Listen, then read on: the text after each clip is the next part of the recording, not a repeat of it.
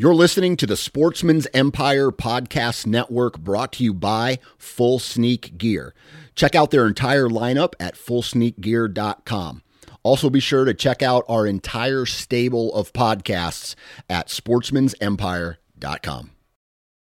Go Wild is a free social community created for and by hunters. This means that unlike mainstream social media, your trophy pictures won't be censored. They're encouraged.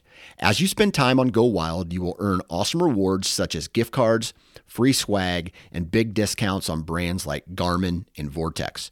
You will even earn $10 just for signing up. Visit downloadgowild.com and sign up today. New from Moultrie Mobile, the Feed Hub offers first-of-its-kind cellular connection and control for nearly any spin cast feeder on the market. When used with the Moultrie Mobile app, you can monitor feed and battery levels, run feeders on demand, receive alerts when feeders are clogged, and remotely adjust feeding times. The Feed Hub is ideal for anyone who maintains feeders. Remove the guesswork and save time by planning feeder maintenance before you drive to your hunting property. For more information, visit MoultrieMobile.com. Think you know the Brooks Ghost? Think again. Introducing the all-new, better-than-ever Ghost 16. Now with nitrogen-infused cushioning for lightweight, supreme softness that feels good every step, every street, every single day. So go ahead, take your daily joyride in the all-new nitrogen-infused Ghost 16.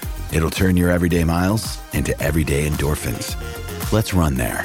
Head to brooksrunning.com to learn more.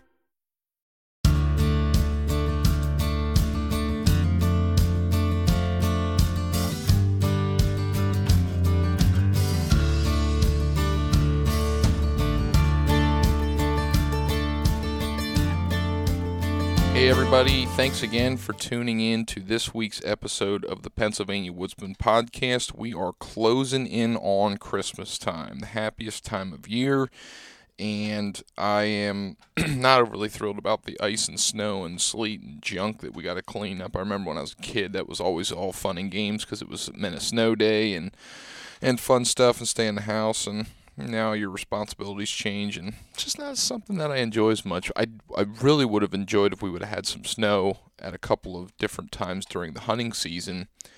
I enjoy following tracks and stuff. It would have been nice to have some tracks when I was down in New Jersey trying to chase bear.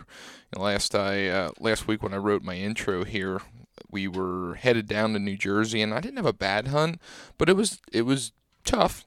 I unfortunately missed a buck out of my own stupidity.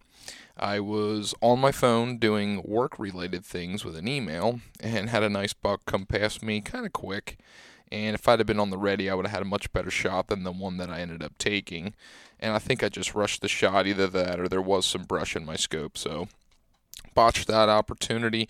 Didn't see the bear sign that I was hoping to see. I did see some. By day 2, I'd found an area with some concentrated bear sign, and it wasn't that fresh, but it was the best thing I had to go on, so I sat there for an evening hunt. Didn't see anything, so I ended up closing my 2-day hunt with one deer sighting and no bear. So just kind of made a fire to hopefully return in the future with a little bit more scouting and pre-planning ahead of time. And, we'll see what happens. It was a cool experience. I'm glad I went. I had fun. But I definitely got my tail kicked. Definitely learned a little bit, but enjoyed myself.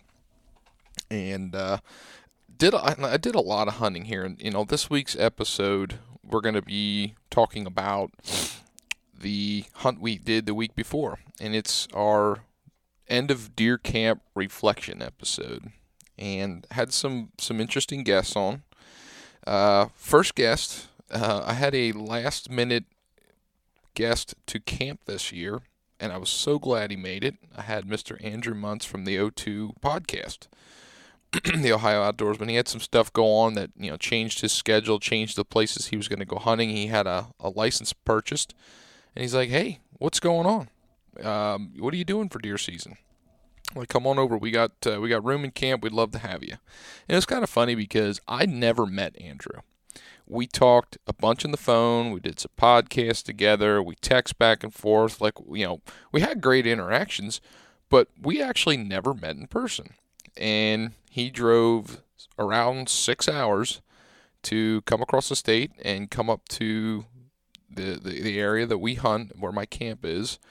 And, he joined a camp of, 12 people that he'd never met before. But I think he had a really, really good time. I tried to be as welcoming as possible, and hopefully he felt that he felt right in. And I think he had a really good time, and I'm hoping that he wants to come back again in the future. But Andrew, at the end of day 2, we hunted Thursday and Friday of the first week of deer season, making some group hunts and some pushes. And we were going to be hunting Saturday, but it was really nasty outside Saturday. And after the fun 2 days that we had on Thursday, Friday, a lot of us decided that we were just going to stay in, and we had made breakfast and catch up. And some of us were leaving to go home Friday or Saturday, and did a podcast. So Andrew, and then I had my good buddy Clayton Good. Clayton's been on the podcast one other time. And, he joined in the conversation. We kind of converse. And so my recorder that I have for podcasts, I can put 4 microphones on it. And there's a bunch of guys in camp. And I, of course, I'm made fun of in a lightly hazing way, because, I have this podcast and I talk about hunting and, oh, you're the woodsman, and, of course you're going to get that, and I embrace it. I don't really care. So, I get that all week long. So then when we decided to do a podcast, I put the 4th mic out and said, all right, anybody who wants to join on, we'd love to have you. And it was kind of funny because everybody's like, oh, no, I can't do that. No, they were kind of like a little bit embarrassed, and I was kind of laughing, but everybody was listening in, watching us on our podcast. And toward the end, I did have a 4th guest come on, and it was quite comical, because the 4th guest was my dad. And the reason that he came on towards the end of the podcast was because my dad was one of the lucky buck shooters from the day before, and I think he partied a little bit too hard the night before out of his excitement. So he was a little bit slow to get out of bed, but when he kind of rolled out and stumbled out, and I'm giving him a hard time right now, but no, he was good. He came out, was listening to us and watching us, and we were getting to the part of the day where he harvested his buck, and he hopped on and we picked his brain. He tells his side of the story and what happened, and we just talk about hunting at camp, and it's just a general camp camaraderie BS session, and we reflect on the drives, what worked, what didn't, what we learned, and yeah, it's I've said it before, I'll say it again. It's probably my favorite hunt I do on an annual basis. Just because of that camp camaraderie aspect. I'm enjoying learning how to hunt up there. Newsflash, I definitely don't have it all figured out, but I have a fantastic group of guys that are just, they enjoy it, and they see it for what it is. It's a hard hunt in large, monotonous mountain ground, and they enjoy that. So, I had 2 drives that got a little bit either goofed up or just were not very productive. And I was feeling down. I'm kind of leading this entourage, and I was kind of feeling down, bummed out a little bit. And great spirits from the guys. And that's one of the reasons why it was just such a breath of fresh air when we did drive 4 and everybody was hooting, hollering, carrying on. It was like, that's why you never give up. So just a great experience. So I'll let you guys tune in on this episode, and I hope you guys are ready for Christmas, get your shopping done, all that good stuff. Slow down a little bit, take some time for your family before you get out there and get crazy with any kind of late season hunting or small game or waterfowl or whatever endeavors you take on during the month of December into January. So thanks again for tuning in, and let's get to this episode. Well, the mighty hunters are finishing up after our extravagant hunt here at deer camp, but we're being fair weather hunters today because it's raining on Saturday, and we hunted hard the past 2 days and just decided it'd be better to just sit in here, have breakfast, and have a podcast. And celebrated last night. So This is a perfect Saturday morning at deer camp. So this should be a familiar voice for some of you guys if you listen to the O2 podcast, but we've got a guy that drove 6 hours in, Mr. Andrew Muntz. Thanks for coming out. Dude, thank you for having me. This has been awesome. It's been absolutely an amazing experience, and I can't say enough. The only thing is I haven't been able to tell anybody because we have no service. We're that far out. So like I want to sit here and text people and be like, oh, this is so much fun, but whatever. But I was trying my hardest to keep my Instagram story going while we were going, because like you have spots up there where there's service, so then like I'd stop and I'd quick do something, and then I get to the point I'm like, I hate social media. Why am I doing this? Right. I'm like, I just want to be out here and hunt. So we have a couple guys in camp here. The guys that shot the buck, I would love to have them come on and tell their stories, but they indulged a little too much. They're resting. They're resting. They got up this morning, and that was it. And they got everybody else up, too. They got everybody else up, and now they're back to bed. And we also have a deer killer on. I got my buddy Clayton Good here. He was hunting hard with us yesterday, blasted a doe on our last drive, and it was a fun time, so thanks for hopping on. Not a problem. Thanks for having me. It's always a blast here at deer camp. So you've been listening to some of this podcast a little bit and listening to other ones too, so good to get you back on. You did one right in the beginning with me. Yeah, what was that? Like your second one? It was early. It was like right in the beginning. I was like, this is the Pennsylvania Woodsman. It's not supposed to be all about deer hunting. It's like, let's talk about trout fishing. Yeah, we did. We went to college together. We did, we both had biology degrees, environmental science minors, and that's how you and I got connected because we hunt. We're in the same area. Like where we went to school is really close to where we're at now. And, you work doing water quality. So, tell a little bit about what you do, because it's cool the places you get to go across the state with your job. Sure. So, again, as Mitchell said, I had a biology degree. I focused kind of on the ecology, environmental science track, focusing on the aquatics and stream health side of things. So, I'm a biologist for the State Fish and Boat Commission. And basically, my role is involved in kind of protecting aquatic resources, and we travel around the state doing, surveys for non-game species, threatened and endangered species, and just kind of focusing on identifying critical habitat, and then we provide comments to, the state and federal regulatory agencies, just to try to protect those resources and minimize impacts through development. So, with that, we travel around all four corners of the state, so get to see see some neat country, and we really are extremely blessed in Pennsylvania. They're just diverse habitats throughout all four corners of the state.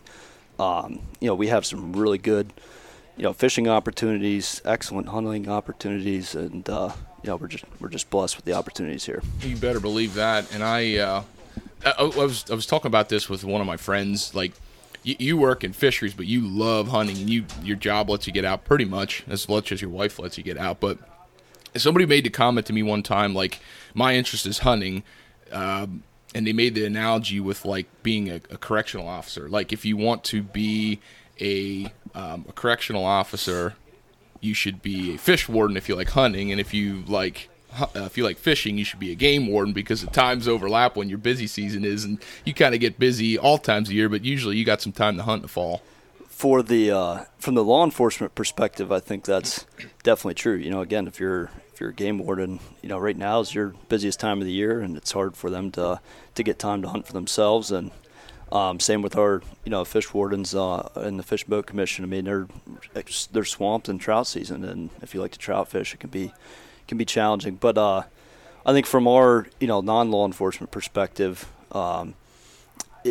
different roles or different positions have different responsibilities. But I know within the fish and boat side of things, most of my coworkers are pretty avid hunters as well, and we work hard in spring and summer and early fall, and then usually that leads to some comp time or being able to utilize your vacation as you seem fit. So, also, if you're a state employee now, you have 6 weeks of parental leave nowadays. So does that mean you're just going to keep having kids? I don't know about that, but I've maximized it this year. I think I used 2.5 weeks just for just for hunting. So No, you can't say that. It was for parental purposes. Yeah, I took care of the family. But You're getting out there me- to feed the babies. Exactly. I will say though that this year I did more broken. I was taking a day off, on a holiday weekend. So one day off, I turned into 4 days in the woods. But and saying that though, I did a lot of half days. Like I'd go out in the morning and hunt till mid-afternoon, and then get home and help with the family. Now, was that a combination of just time available between work and family, or were you actually like saying, I think the weather looks good this week and I'm going to go hunting? A little bit of both. I worked it into my work schedule, and then also I was trying to keep an eye on weather and all that. But you kind of maximizing opportunities as opportunities arose. So. You kind of had a tough hunting season. I mean, you saw deer, but I mean, it took you a while till you were getting in on some of your spots that you were honing in, and then it just seemed like we ran out of time. Yeah, I mean, we're not out of time. I mean, it's deer season now. I'm kind of talking about bow season, but sure. Yeah, it's the area of public land that I focus in got decimated by gypsy moths, and just really changed food sources around in most of the traditional areas that I've hunted and scouted. The deer just were not there, at least in the early parts of the season. So I bounced around a lot, checked out some new areas, found some unique, hunting spots, I guess, with maybe newer timber harvests than I've ever targeted. And there was just some unique food sources that the deer and bear even were really focused in on, and had some good sits. I saw a sow with 3 cubs 2 different times. Yeah, you texted me that morning. You sent a picture to me. You're like, there's 20 yards in front of me. And you're like, I just shot a bear last year, and I shot one with the bow a couple years ago. Like, I just can't convince myself to do it. I'm like, I don't blame you. I was in kill mode when I first saw her, and, I love eating bear. The roasts are phenomenal. I will shoot every one that I have the opportunity to do so. But when I saw those like 30-pound cubs, I just I'll let them go. I was hoping something would come out year. I was hoping something like that would come out the months though this week, because I would have loved to hear his gun crack. This whole week has been great, or the few days we've been up here. But when you told me to make sure I had a bear tag, I'm like, oh, you're not in Kansas anymore, Dorothy. We don't have that in Central Ohio. It's like bear. So you hunted Pennsylvania a number of years, and then change of circumstances this year, and you called me up. You're like, hey, what are you doing the first week of rifle? I had a change in my plans. I was like, and you're like, kind of feel me. I'm like, dude, come over. We got room. So like, what was when you hunted PA before? How did that hunting compare to what you experienced over here, both on the scale of, like, we hunted with a group, and then also, like, was the terrain the same, or were you hunting different? Terrain was very similar, and the style was just different, right? So a lot of times it would be mostly go out, find a stand, find a place, this tree to sit by, and just spend a few hours, go in for lunch, come back in the afternoon, trying to get those, that real traditional early morning, evening hunts. Occasionally do a little still hunting, whatever the circumstances were. But this was good. This was something different. I haven't done deer drives in a few years. We used to do a couple big ones in Ohio, and I always loved those. It was like Christmas morning when that day rolled around for me. But and obviously just coming over and meeting a whole bunch of new people, and everybody's been so welcoming, and it's been fabulous. So like we said, the 2 fellows that shot the good buck, actually we got 3 buck in 2 days. The one buck was a guy that came down from Robbie's camp, and he shot a good buck first drive yesterday that morning. Had an arrow stuck in it. Had an arrow, aluminum arrow, nonetheless. I know. How many times do you see aluminum? I don't know if I've arrows? ever seen an aluminum arrow. It was broke off. Like the broadhead was in the deer, and it was broke off behind the fletching, somewhere in front of the fletching. But it looked like somebody shot straight down at the deer, and it was on the right shoulder. It looked like it just like skidded along the rib cage and the shoulder blade, and it never entered the chest cavity. Oh. And he said that thing was hobbling when it came out.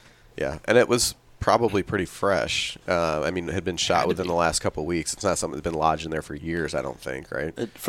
No, definitely wasn't from years prior. But from the outside, it didn't appear to be like gangrene or have major infection.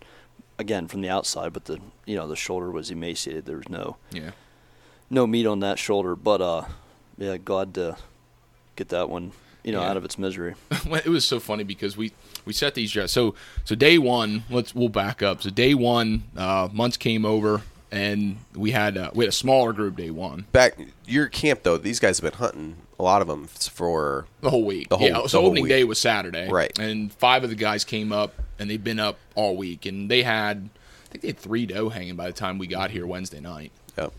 And then now they weren't driving prior to that, right? They were just going out and sitting and 4. I thought didn't we kill 5? Well, they shot 3 earlier in the week. Yeah, killed 1 doe. Anthony killed a doe, Bobby shot a doe, and Ryan shot a doe. All right. So it was those 3 hanging, and then we came up Wednesday. So the 5 guys were here earlier, and then a bunch of us came up, and I think, what did we have, 11 guys on the first day? Yeah. On the first day. So we did, we came up, and we talked about it the night before. We were sitting here at the table. My dad was here. My grandfather was here. And we're all just conversing about what they saw this week. And Muntz was funny because we were yakking up a storm.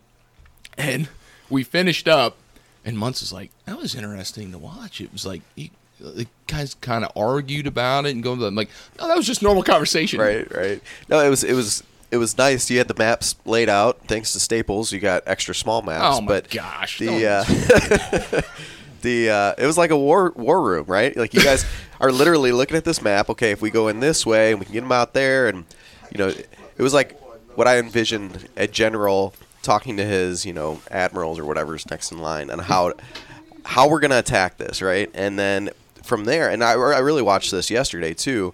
You would dispense the information, and then Jeff would come to me and say, okay, this is where our group is going to be, and then the other ones go, okay, you're going to go down there, and it was very well done. Obviously when you're driving, you have to take safety into the first and foremost, but obviously you want to be successful too. So I was very impressed by that. It's a lot. I mean, Clayton, you do it too. You organize a group hunt for bear season, and it is a lot when you've got somewhere between 15, 20, 21, 22 guys. Like it's kind of daunting. Yeah, and it's worth noting here we're looking at thousands of acres. Yeah. Where we're targeting different terrain features, different habitat, whether it's clear cuts or food sources perhaps, but yeah, it's Well, and then you guys were trying to stagger it so that you got like somebody with a doe or a buck tag, no buck tag, so that that's just another layer of complexity on the whole thing. And the so the key thing I've learned. So this is at this camp with this hunt we did, which is bear and deer are open this first week. Like it's been a learning curve for me ever since, because when I started it, we had goofed up drives. We still got stuff, and we're improving them all the time. And like I always have to have somebody, at least one guy that's like going to be my right hand man. On the first drive, I had Clayton. I was like, this is where I want this section of watching, and he took care of that, and I could take that off of my plate for those 6 guys because I took the drive in. Like I had a drive where Ryan, can you set these guys up where I need them on this end, and he knew where I meant. And I think I even had one time like, Muntz, this is where I showed you on a map. I'm like, this is exactly where you need to be. That was on day one. We kind of go down. So like the maps help, but then you have the experience element. And then we had the experience element's the key thing, and it's hard. Is. You need a handful of people, that can take on those secondary responsibilities and get people where they need to go. And that's kind of what we run into in bear season, because the people that know where to go have all shot bear, in some cases multiple bears. So yeah, you're trying to get them to drive, and then they're not setting anybody up. Yeah, and then you got to get watchers in the right spot and not get people lost and keep people accounted for. So it's challenging. But a couple weeks ago, we had Mark Lesher and Rob Henney on the podcast. We were talking about bear hunting, and those 2 guys were part of this hunt. And Rob last year, the first drive of the big group hunt on Friday, he shot a buck in this drive. Mark Lesher shot a buck earlier this year, so he didn't have a buck tag. Rob shot a buck in New York, so those guys pushed the first one.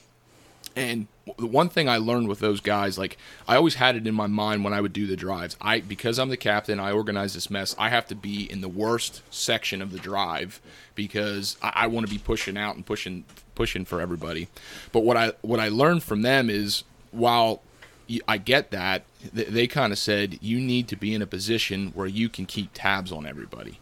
And what worked so well, I learned is the first drive. First of all, the first drive, that was the best we ever had that lined up. I mean, we had that buttoned up on every end, and the drive stayed in perfect line. We always had a section where guys would get ahead in one half and behind in the other, and it would get turned.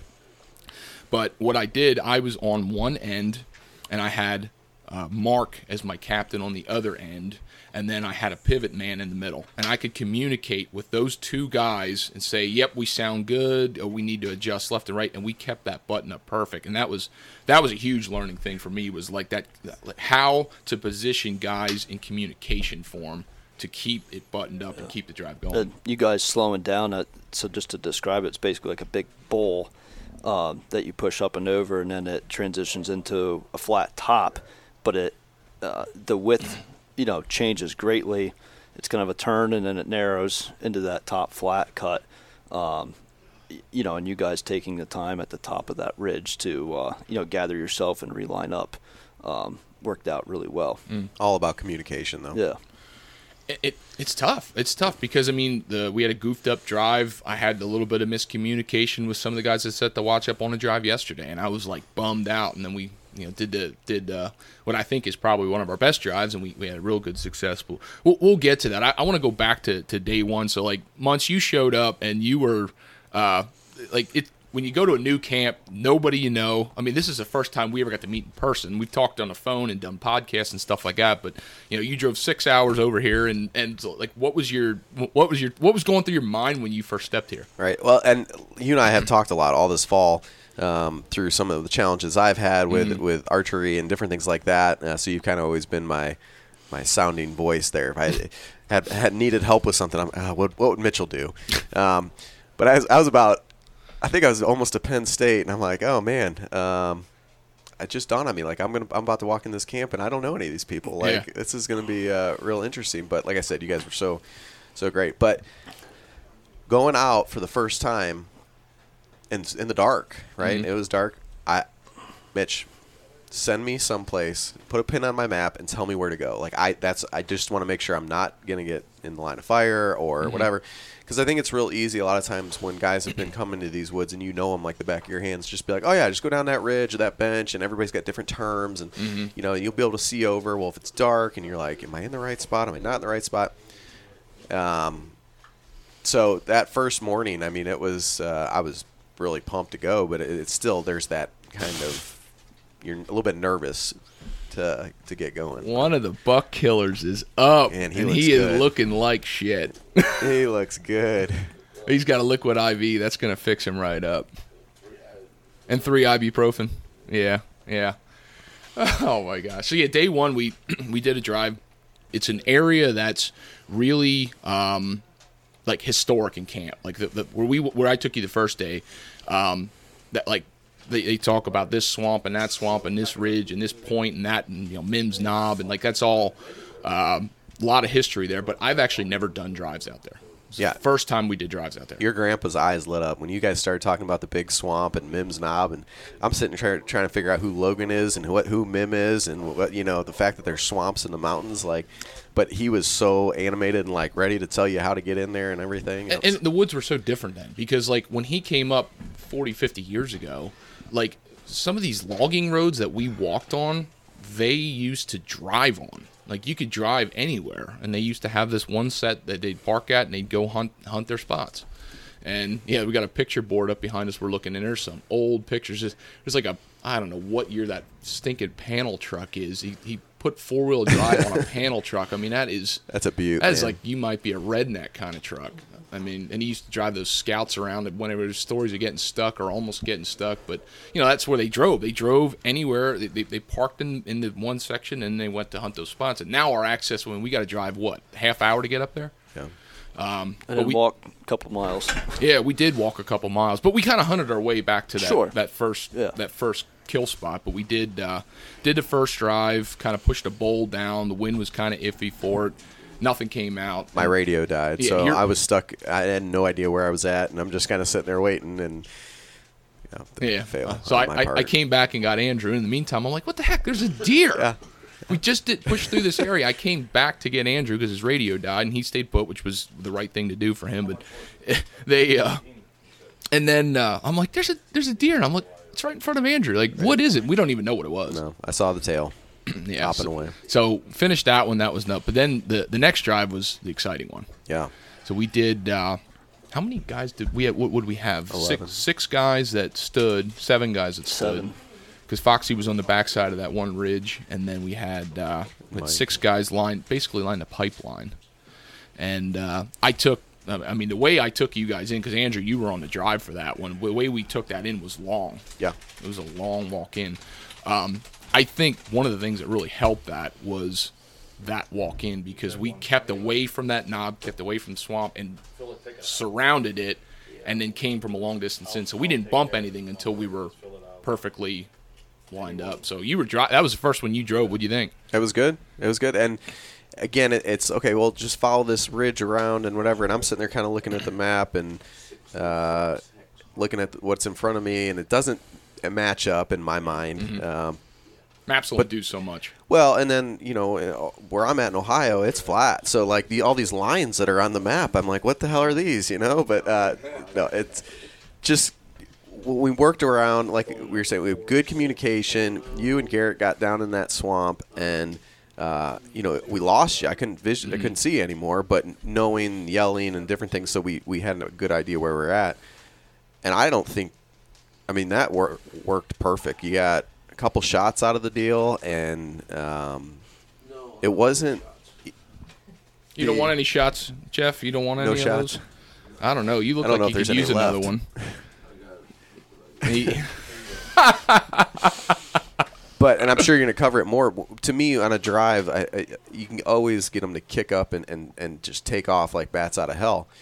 But Bobby was just came walking right out, so that you couldn't have done that better. You just bumped him enough to get him to come out and say hello. Well, he was at a spot too where it was like right at the edge of cover. Yeah. And I still think some of the big buck that we've killed and bumped them and didn't get them, they're always like trying to sneak around us.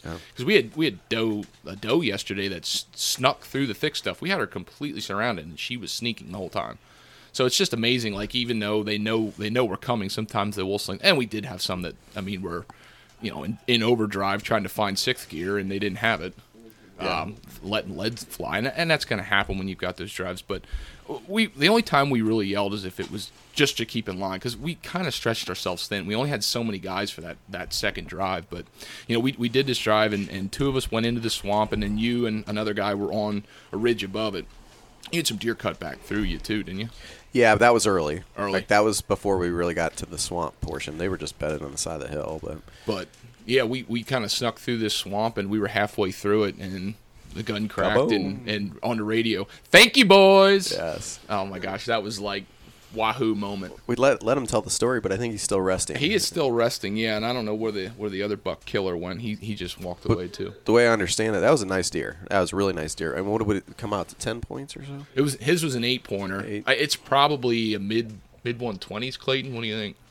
It's a good think mount. he's pushing Good 130? mount. I don't think it quite gets to 130, but I don't think we'd have so to either. put a tape on tines. But 120 is a good estimate. It was a dandy. You guys pushed 22 it out inches outside. just enough. And what did he say? Shot at about 40, 50 yards? Yeah, it was like that? close. Yeah. He blitzed it. We And got up to it. I'm like, perfect I don't think shot. we're going to clean all the blood off of that for the picture. It was everywhere. Yeah. You couldn't ask for a better bump out of that. But we had another buck kind of slip back that you got a shot at, but that was a tough shot for you. Yeah, I honestly don't think it was ever in the drive. It was bedded on, that little ridge. How far do you think I was? Like, I was the end guy. How far do you think I was from you? Like, could you see into the I could the see edge? to the swamp, the edge, and I could never see you. So, Okay.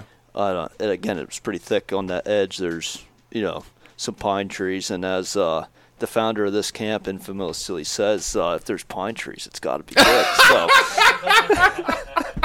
And it was good for that drive. So Big Buck came out of the pines. So the legend lives on. Muntz doesn't know that story. So I would love to do an episode with my dad and my uncles and my grandfather telling some of those stories, because those are the stories that you can have tears rolling down your eyes. But my uncle and my dad used to torment the ever-living daylights out of my grandfather. And I think it's something like he used to like to hunt in pines. And my uncle, I think, was the one that would go sneaking up behind him, Elmer fudding, and he'd find like a pine tree that was like 2.5 feet tall. And he'd crouch next to him and go, "This gotta be good." Oh my gosh, those are the stories that just make the tears roll down my eyes. But yes, we had we shot that beautiful buck.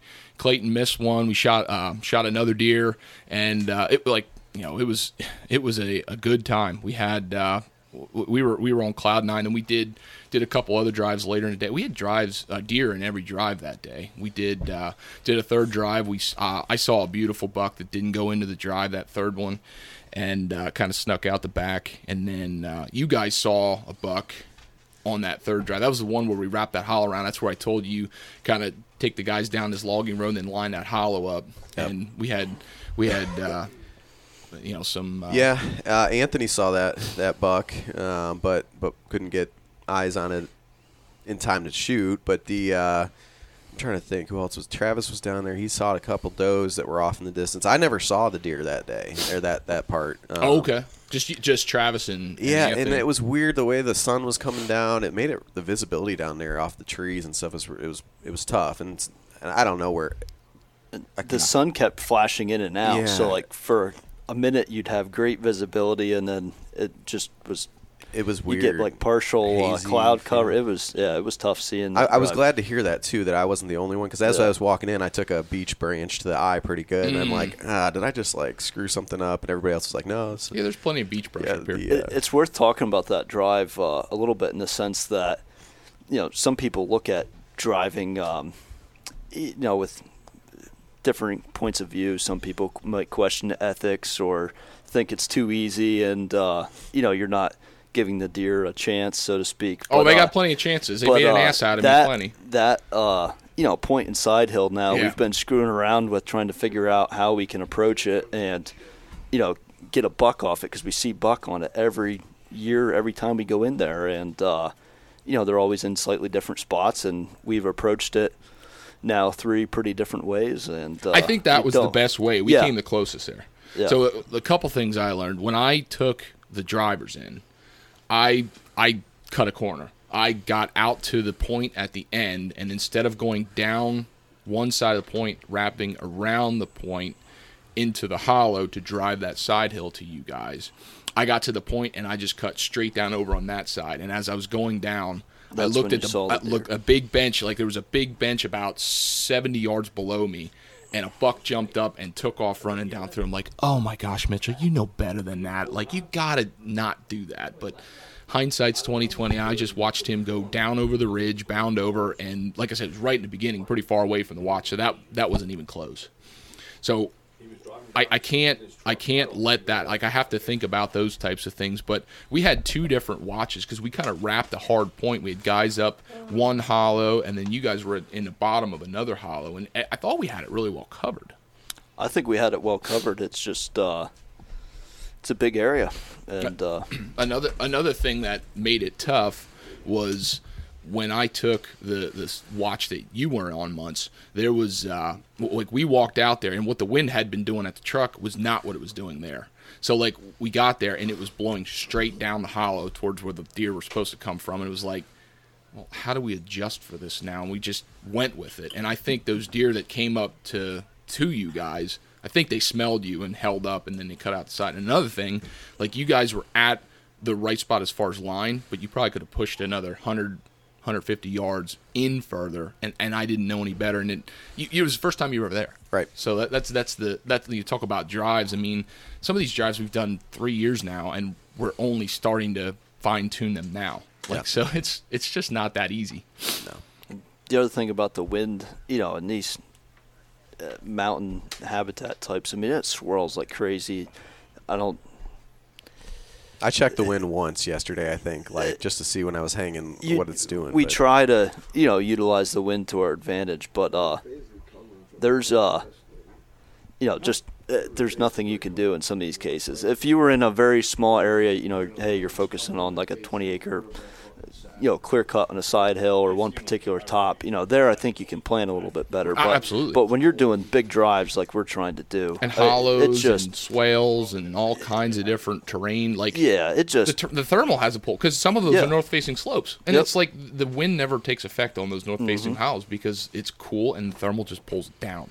Well, and then depending on where you're at, like yesterday, was it the second one when Jeff was like 10 miles up in the air? And I mean, catching every piece of wind. And I was up not 10 miles, but up enough that it got gusty. But then like the next one, it wasn't as bad. Yeah. So, Yeah, we did a fourth drive on Thursday and had deer cut back, and one went out to the watch and it was going 100 miles an hour. So that was one of those where hindsight's 20/20. But we had a good day the first day. I think Bobby killed his best buck up here at camp that he's ever killed, and I mean we were jacked. Yeah. I mean that was a fun night. And I got a taste of mountain drag though. Yeah, you did. Pulling that. You did. You had to take that up like 2 big hills. Yeah. The best is Jeff's, we just got to take it over these 2 hills. And I see, I'm like, all right, there's a hill, but there's like 1, 2. Okay. So and you were like, what the heck's a mountain to you? So we got to the top of the hill. He's like, all right, 1 more to go. I'm like, wait, I thought we just went up those 2 because there was a little like bench in there. No. There's a whole nother one. So. The funny thing that's worth saying, too, is like we were on the top of the mountain at that point. So, I don't know, the relief's, it's still probably 200 feet or so. Probably. But it's nothing like, the main side hills. I mean, some of those you have, 600-700 feet of elevation difference. You said you were sore after dragging that buck. Yes. You had 3 guys on the deer, and it was 8. We had 8 guys. Rotating what? 3 at a time. Yeah, you rotated, but 3 guys at a time. 3 at a time. Yeah. So yeah, that was fun. I mean, he's probably, I'm going to guess he's 170 pounds field dressed. He was a pretty good deer. He's a good sized deer. It's a good deer. But then we did day 2, and this is where this one kind of all started, is when Robbie and his family come down and we do a big group. And that's when we had, what did we have, 22 or 23? 22 guys? 22 guys, and that's where we make those bigger drives. And we did some stuff that we didn't do the past 2 years. We did 2 drives that, one we never did, and then one that we did last year, we did it differently. We didn't have enough guys for it last year. We had the guys, but I tried to change the way we drove it, and that was completely wrong, and I got to hear about that. I don't think it was completely wrong. We were in the game. It just we cast our net too big with the watch. Are you talking about the third one? The third one. Yeah. So I've been thinking about that. I you might have set yourself up even better for the fourth one, though, because if they were escaping through that hole. That's what Mark said. That's what Mark said. Yeah. I would not be surprised if some of the deer we chased in the last drive came out from the third. Yeah, it could have been. But, I mean, drive 1 we kind of talked about a little bit yesterday, but we surrounded that bowl. We wrapped around and basically buttoned everything up. And we go straight up the hill. Like, you go straight up a side hill into a chop-off. And when we were getting lined up just about ready to get into the cut, I heard something on the ridge, and I'm like, man, that sounds like game in there. And it was 2-3 minutes later, boom, it shot on that side. And the other funny thing is, like, of course, like we're all in this together when we do this drive, but every time the Henny crew comes down, there's always this, the Hennies are coming. We're going to kill stuff. And I really had some thought into where I was putting guys, but at the same time, it's kind of like you do, just guys go here, guys here. I don't care who does it. We definitely joked and said we're putting the Hennies over here so they don't shoot anything. Well, we did this the past 2 years. Nothing came out on that side, so I lined that whole watch up. Ryan was the guy that took them in, and the rest were Hennies, and they lined that side up. And didn't the stinking buck go out to Logan, and he blasted? But I was okay because Logan is a young buck with good legs, so I had a full-time driver the rest of the day. But it was like them stinking Hennies. They shot another one, so it was kind of just funny with that. And you guys utilized all different. I mean, you had drivers, you had sitters, saddle hunters, you had climbers. You guys. That was the first time we used guys in trees for the drive, and I think that worked well. Didn't hurt. Like where you sat last year months and where Clayton sat, that's where we had a bunch of deer come out. Yeah. And they didn't come out this year there, but I mean, you had a good vantage point in there. I could see everything. Our doing that is, I think, is a key thing we need to keep doing in the future for that drive. You can see so much better. You're going to have better shot opportunities. we didn't have as much game in that area when we did that drive this year compared to last year. There was just more in there last year. Is that the one you got the bear off of last year? Yeah, we shot a bear and nice buck, and we had a buck miss, and we saw other deer. So like the food's different. I mean, last year there was a beech nut crop that I don't. From talking to some of these guys, it might have been the best for a long time. For I don't want to say forever, but maybe 50 years. I found some beech nut holes yesterday. I found a few. But but nothing like last year, and the feeding sign, in the beach areas is not relatable to last year, really. But there's still chop-offs. There's still, early successional briars and browse. I found something that I never noticed, took notice before until this week. I was walking on a bench, and there was all these scratchings, and there was deer crap in it, and I was looking, I'm like, what in the world are these deer eating? And there were all these, like, white stems with nothing on the end. And so I started digging next to it, and I found it looked like a little wild clover. Yeah. And they were eating this little clover. And I was like, I don't think I've ever seen that. Yeah, there's all kinds of forbs and stuff that grow out here in the mountains. And I think if you talk to some more forestry or botany-related folks, you'll find that's, some of the vegetation types that are really hammered by, deer pressure and overbrowsing. And that's a component that doesn't exist in a lot of our mountain habitat, depending on deer population. But I think some of these areas, the area we're hunting, there's been an incredible amount of, timber harvest activity in the last 20 years. And, you talk about, like, I don't know how you target that food source, or if you even do. Like, another thing, too, like, ferns are something that we're trying to get rid of in a lot of cases. Sure. But at the same time, like, deer are eating bulbs. Yeah, exactly. We talked to Johnny Stewart, and he's like, I keep those fern patches in mind because that's a late-season food source. Yeah. Even if it's not a good food source, it's a food source. Especially south-facing slopes. Yeah, like we found that in late Flintlock. Yep. But so anyway, the first drive we got that buck. We had that doe slink through. I think one of the guys took a pot shot at that when it was running, and that was it. And that was all we had the first drive. And then the second drive we tried, there was a section that was fenced in, but a bunch of the fence went down. So we tried to line up an opening and kind of spook around in. We put some guys in tree stands in the middle of it, just thinking if anything would slink back through. And right at the end, I think a couple bounced out, and that was it. Only to find out that there were some trees down on a portion of the fence that was still up, so those were escape routes we didn't know about. But yeah, that's where the deer went out, and I think one of the standers saw them or heard them, but heard it was them just and then out went of sight. down and investigated and saw that the trees were down, and that's why they went there. So yeah, so that one was kind of like, oh, that stinks. And then with the third one, we lined up a point way across and then lined a top up and tried to do that drive. And I think we just had that. It was too big. It's we've been talking about that spot now for a couple years, and there was deer sign. Oh, there was deer in there. I don't think there's any question about it. But again, we were in the game. It just it didn't play out, maybe how a lot of us were envisioning, and people have different ideas, and you're trying to adjust as the drive's going, and but you guys pushed a lot of the briars and what you call the chop or whatever. Chop offs, yeah. I mean, that stuff's thick, and like you miserable. and it looked miserable. But then there'd be a patch there, and then you're pushing through all that, and then I'd look behind me and like, oh, there's another patch there. I mean, they could be sitting up there for all you know. Yeah.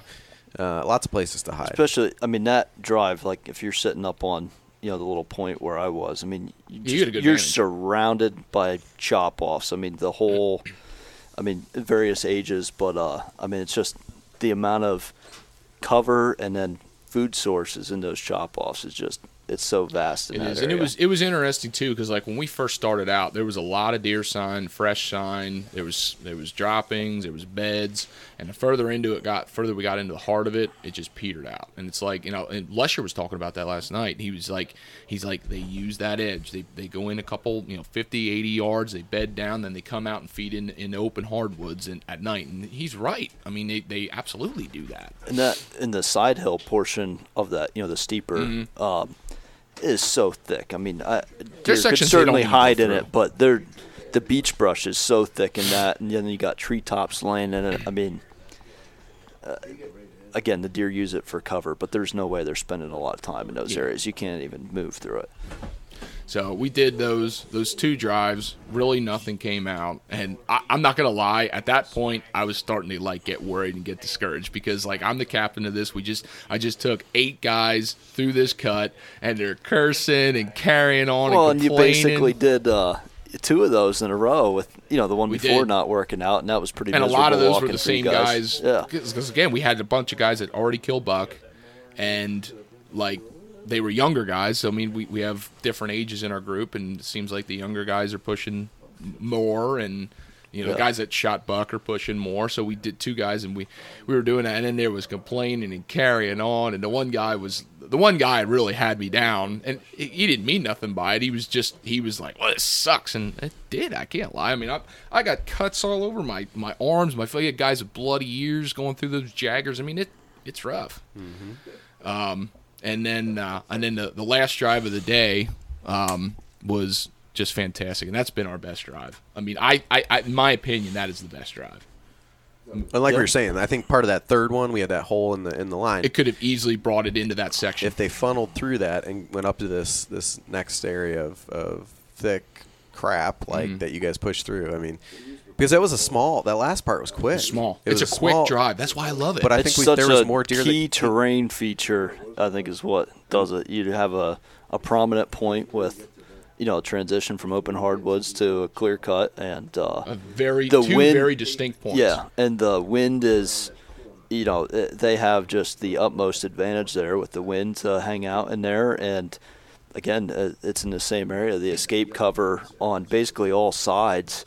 You just have these huge, chop-off systems that are all connected, and they have a steep side hill to run down over, and there's plenty of escape routes for them there. And the way we said, so you were the third drive. You were around that one point for the third drive, and then you kind of came back and you went up into that hollow. So like if you're imagining this, I mean, you take a road, a straight line on this road, and then there's a gate on the west end, and it kind of slinks around to the right, and we basically just line this logging road up couple 100 yards below and take it from the main road, and we just drive it straight down. It's just a long east to west ridge, and we just drive it straight down into this, and halfway between is where the chop off starts. So like the first part of the drive, the drivers are in open hardwoods.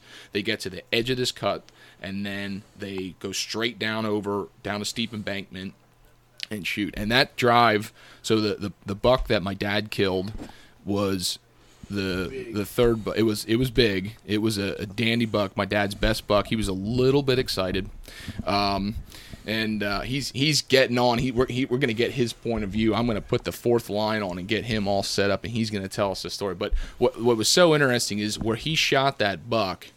That was probably the third or fourth buck that came out of that, and they're all coming out the same spot the last 3 years. Yeah, the first year we did it, shot a buck almost in the exact spot he was sitting. Last year we had Click. Yeah, Click. So who knows? Maybe right. Maybe this one got an extra year to grow, and that's why it was as nice as it was. So. All right, so now we got Jeff's line on, so he can tell his story. But you were part of Click last year, weren't you? Click was right beside me. Click was right beside you. He just decided to be Click nice. was right where you shot the buck this year. Click was standing where I got the buck. So Click, the way that story goes, and I'm gonna sell my buddy out on this one, but stupid stuff happens to us all the time. We do the drive. My dad saw, and this is last year. We do this same drive we just described. Buck comes running down over the ridge, basically the same spot. My dad saw it, couldn't get shooting. It went right past my buddy. It stood on a ridge behind him, in the wide open, and the gun went click. And unfortunately, he had some firing pin malfunction that when we finished the drive, I think Bobby had a can of WD-40. The guy took his bolt out, sprayed the daylights out of his bolt, said, "Give me that bullet." And I shot it, and it went off. I said, "Now you're going to Well, it took a couple dry fires to get it broken loose. That was painful. Mike was kicking himself so bad, and we busted him. And of course, now he has his own radio handle named Click. But I mean, stupid stuff like that's just part of hunting. It's just part of hunting. But you knew where you wanted to be yesterday. Well, the third drive yesterday, which to me it was like weird the way that was, because I saw you guys start the drive. I could see he's all lined up down the hill, and when you came around, like drivers never came out to me. Yeah, we kind of cut across. And Like I didn't, but when I cleared the spot for that drive, I cleared both sides of a log, and there was a tree, but I cleared it to be able to sit to watch the next drive, the last drive. right, but that spot you knew was a good spot. Well, I knew it was a good spot. That's where I wanted to be for the next one. I either wanted to be there or where I was at last year, because that, on the top of that knob was a good spot. So when we started that drive, how long from when you heard us start on the radio that we started the drive did it take until he came down off that ridge? I don't know. I wasn't really watching the clock at all. Probably 10 minutes. I don't know. I mean, maybe not quick. Even. It was quick. Well, Jeff shot first. Foxy shot first. Mm-hmm. And it was quite a while after that. Anthony was sitting next to me, and I was watching over at him, and he was kind of sitting there. For a while, I thought his head was nodding and he was going to sleep. But when Jeff shot, the next time I looked over, Anthony was standing there with his gun in his hand. Yeah, that perked him up. But like I said, when I cleared the spot for the third drive, I cleared it with the fourth drive in mind, because it was a perfect log to sit on. That I never stood up. Like I stayed on the log the whole time. I was right there on that log. Just all I did was change the way I was. Like I basically stood the whole time for the third drive, but the fourth drive I was perfect vantage, sitting on my butt. And the spot that you were on for the last drive where you shot the buck, that chop has grown pretty much, but you had really good visibility. Oh, the side hill. Looking up the side hill where I was at, I could see the whole thing all the way up to the cut where Rob was sitting. Just over coming down, and Robbie was between Rob and I, because Robbie told me he actually was looking through his scope at the buck when I shot it. Mm-hmm. It's the cut is neat because that side hill, for whatever reason, isn't getting as much regeneration, but the bottom is all grown up, so you have to be somewhere that you can see above that first layer of birch and beech trees, and get to a vantage point. So I climbed up on a down tree and was a little bit of a mountain goat. But, you were just over from him, like two guys over from. Yeah, we were probably only. Were you next to Anthony? Yeah, so we were probably 200 yards apart, if that even. I don't think we were that, because Anthony was probably only 70 yards from me. Yeah, that's about all he was from me too. So we started the drive, and we had one fallback guy along the road, and first right away, a nice 8-pointer jumped out of the thicket, went flying past him, and Foxy took a shot at it, but that was a no-go. And then we continued to drive, and you shot next. And he didn't really come barreling over, did he? Well, he was running when he first came. When he crested the hill, he was moving pretty good. But then, like as soon as he got down over the hill, he slowed down, and then he was kind of just like picking his way through. And you had no idea what he was at that point. No, I just knew it was a buck. I mean, you knew it was a legal buck. When it first came over the hill, I scoped it, and I determined that it was definitely a good buck, and that it was legal. So then, I wasn't doing any scoping then. It was just kill mode. It was just wait for a good spot where he's at a good shot. And like I say, did you stop him? I didn't stand. I did nothing. I could tell he was going to stop. Okay. And when he stopped, he stopped and kind of looked up the hill. And were there other deer with him? Nope. He was all by himself. Well, actually, there was I think the doe that Clayton shot actually was in the same area because I could hear it. Mm-hmm. But I never saw any other deer. He's the only deer that came down, and he came at the perfect spot for me. And you were you were three guys over from him where the buck shot, but you had an interesting sit. Up in the corner. Yeah, well, all of a sudden I had this deer jump out between me and Rob. Now Rob never saw it, but I thought the way it was kind of weird. There's a stream and it was hardwoods in between these two cuts, and if that deer was smart, he would have just run right across from one cut over the stream and then to the other cut. He came over, got across the stream, and took a 90-degree angle right at me. And the whole time I'm watching him, and I could tell, he had antlers, but I had plenty of time to count. 1, 2, 3, 4. 1, 2, 3, 4. And I think that by the third time through, I just was like, I cannot find that third point on the side to make him legal. So he came. I wonder if they'd make an exception if you tackle it and it would kill with your bare hands. I could have, because he was barreling at me, and he slowed down a little bit, and it was kind of trotting, and he's looking at me, but he kept coming, and I mean, I could have touched him with the barrel of the gun, to be honest with you. Had he been legal, I don't think it was point shoot. And once he got to me, though, he put it into another, gear and just hightailed it off. So that was fun. It was a fun drive. Like I said, it was like 0 to hero for that one, because then we had 3 shots. There was 4 or 5 different buck in that drive, because there was one other buck that went back between the drivers and got out, and they didn't get shooting. Yeah, and that was a small area. I mean, and one of the theories that came up was that Clayton's doe was in heat, so you had all these bucks congregating in there, but either way, it worked out well. Yeah, either that or we chased some from the third drive. I will say, my experience with doe in heat is that they end up pissing on their tarsal glands, and there's some odor or sign, but her glands were not darkened up. She didn't smell. She didn't smell. So I don't know. Who knows? Who knows? Anything's possible. It could have just been that was a good spot, because that has been like I said, there's 2 distinct features. There's the point that's in the hardwoods, but's right up next to the chop off, which is edge cover, and then when you get into the chop off, there's another point. Then there's another point off. and a steep drop off. So you've got multiple edge features that I just think, and there's wind advantage there. They could probably see guys at certain spots if they walk that road. But what's great is where my dad was sitting when he shot that, like, they can't see down over that point. So you can the access for that drive is fantastic. But it's also an area where I certainly could see deer bedding on that second point and watching all the hunters come in. And absolutely, I mean, there's been people parked there all week long. There has, there was a lot more pressure this year. I mean, I saw cameras that I never saw before. We were with the third drive when we did wrap that bowl around, and Darren was on the bottom. He gets to the edge of the cut in the hollow, down in, and goes, "There's a camera here."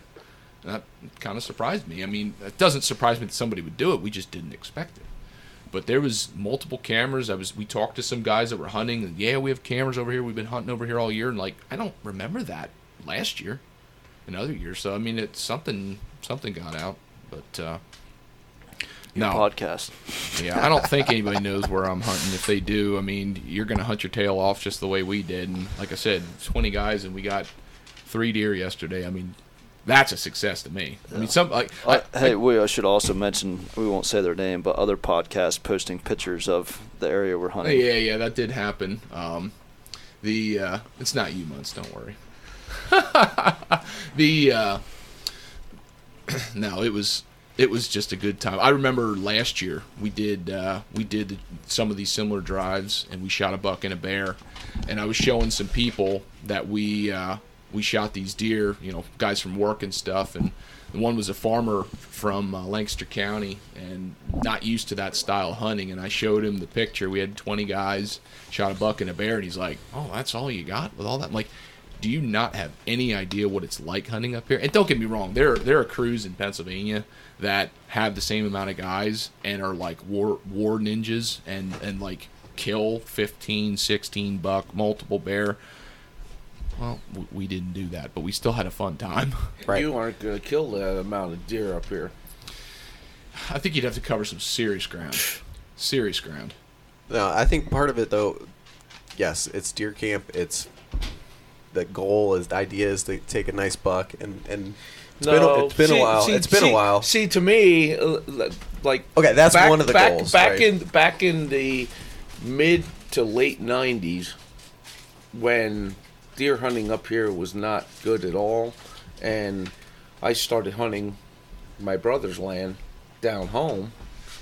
and it just got to a point where I wanted to come back to camp. Yeah. It was nothing. It's not that you didn't like hunting. You just wanted to go to camp. The experience to me is like you work all year long, and if you're gonna take off, like this is a vacation to me.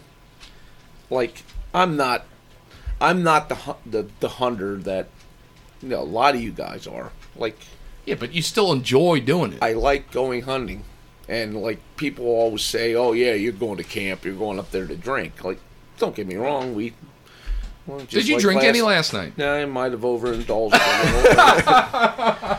But, like, we're not coming up here just to drink and be away from our wives and stuff. Like, that. You heard stories about guys years ago that never even got their guns out of their cases, No, you guys hunt hard every year. But, yeah, we go out every day and... Well, unless it's raining, we're fair weather hunters. Yeah, like today, where we're sitting in the camp and it's daylight, we could be hunting. But it's the whole thing is the experience to come to camp. And that's what I was gonna like.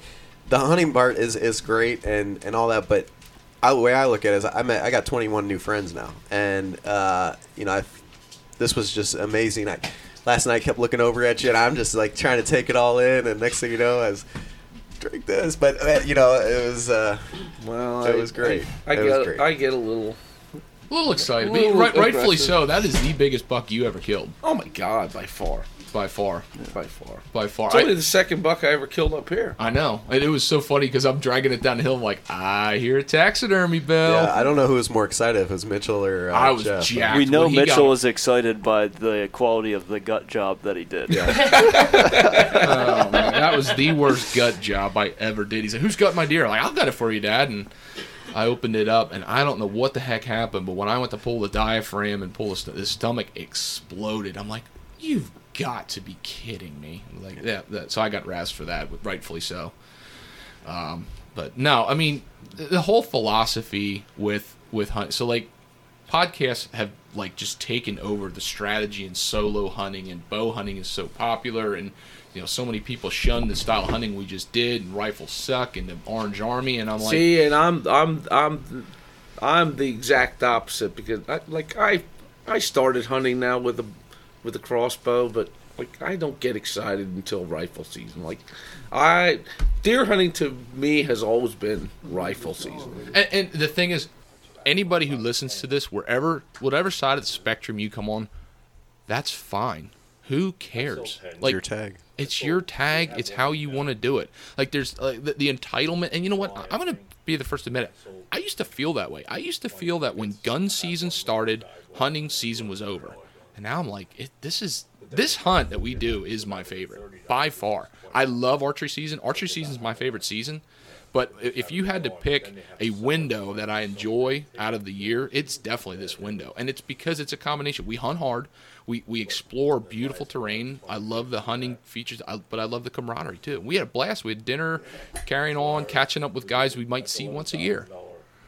And there's nothing wrong with that. It helps when you have a good group of guys too. I mean, everyone hunted hard, participated. We're all happy for each other. Whoever gets the opportunity, we're all working together, and you just have a lot of fun in the woods. And Rob said that on the podcast. I got hugs from everybody. Yeah, exactly. I couldn't be more excited. Bobby and Jeff, have invited us up here to camp for years now. I mean, we started coming here and spending a lot of time in college, but we've been screwing around with flintlocks here, I don't know, probably 10 years now almost. Oh, yeah. And, trying to learn. But, man, you two have put your time in, showing us around, and I was just ecstatic that you both got, absolutely. I was thrilled when Bobby shot a buck, and when I heard I got Uncle Charlie shot a buck, it was like, about freaking time he shoots a buck. Yeah, that was, oh my gosh, that was just so much fun. I ran like an idiot over to him and then drug his deer down, and I didn't want to get off the thing. I drug it all the way back. But you ran down a really steep hill, and then over, and then you ran up the really steep hill and over the logs to drag the deer back down. You were on cloud nine. I was just ecstatic. I was so happy, and we all were. I mean, it was just it was so funny because when you got on the radio, you didn't sound that excited, and then when I got up to you, you were like, I couldn't stop shaking. Well, you were sitting there for 2 hours. Yeah, I was cold, but That's But what it is. And then you get the hit me. adrenaline dump. Like I set the gun down and like gathered all my stuff, and I was just standing there, and it was like I was just shivering, shaking. Yeah. So I think you wrote some of the bumps on the bases and stuff for points, but it was like, I think it was a 10-pointer. 10 to 12 points. I don't know. They like told me to put 7 on the left and 6 on the right. Yeah, I think some of them were, oh, you can hang a ring on it. It's a point. Yeah. But it doesn't matter. It's a It beautiful doesn't putt. matter. He was like 20 inches wide. He was 20 and a half inside. 20 and a half And inside. Bobby's was 20. Yeah, beautiful. I mean, Beautiful mountain bucks. I couldn't have asked for a better hunt. I really couldn't have. And it's what's neat about it, like Bobby's, like when you look at Bobby's, like it stands out. He has the long points and it's whiter. Just perfectly Like symmetrical. when they were dragging mine down to me, like I didn't even go up to where I shot it. They said, you don't have to come up. You know, we'll bring it down. And like as they're dragging it, like you could just see those chocolate colored horns coming down. It's like, oh man! What was it?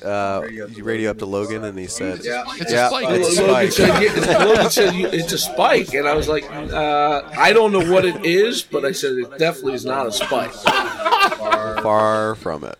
Yeah, far from it. It was. I had no idea it was that big. None.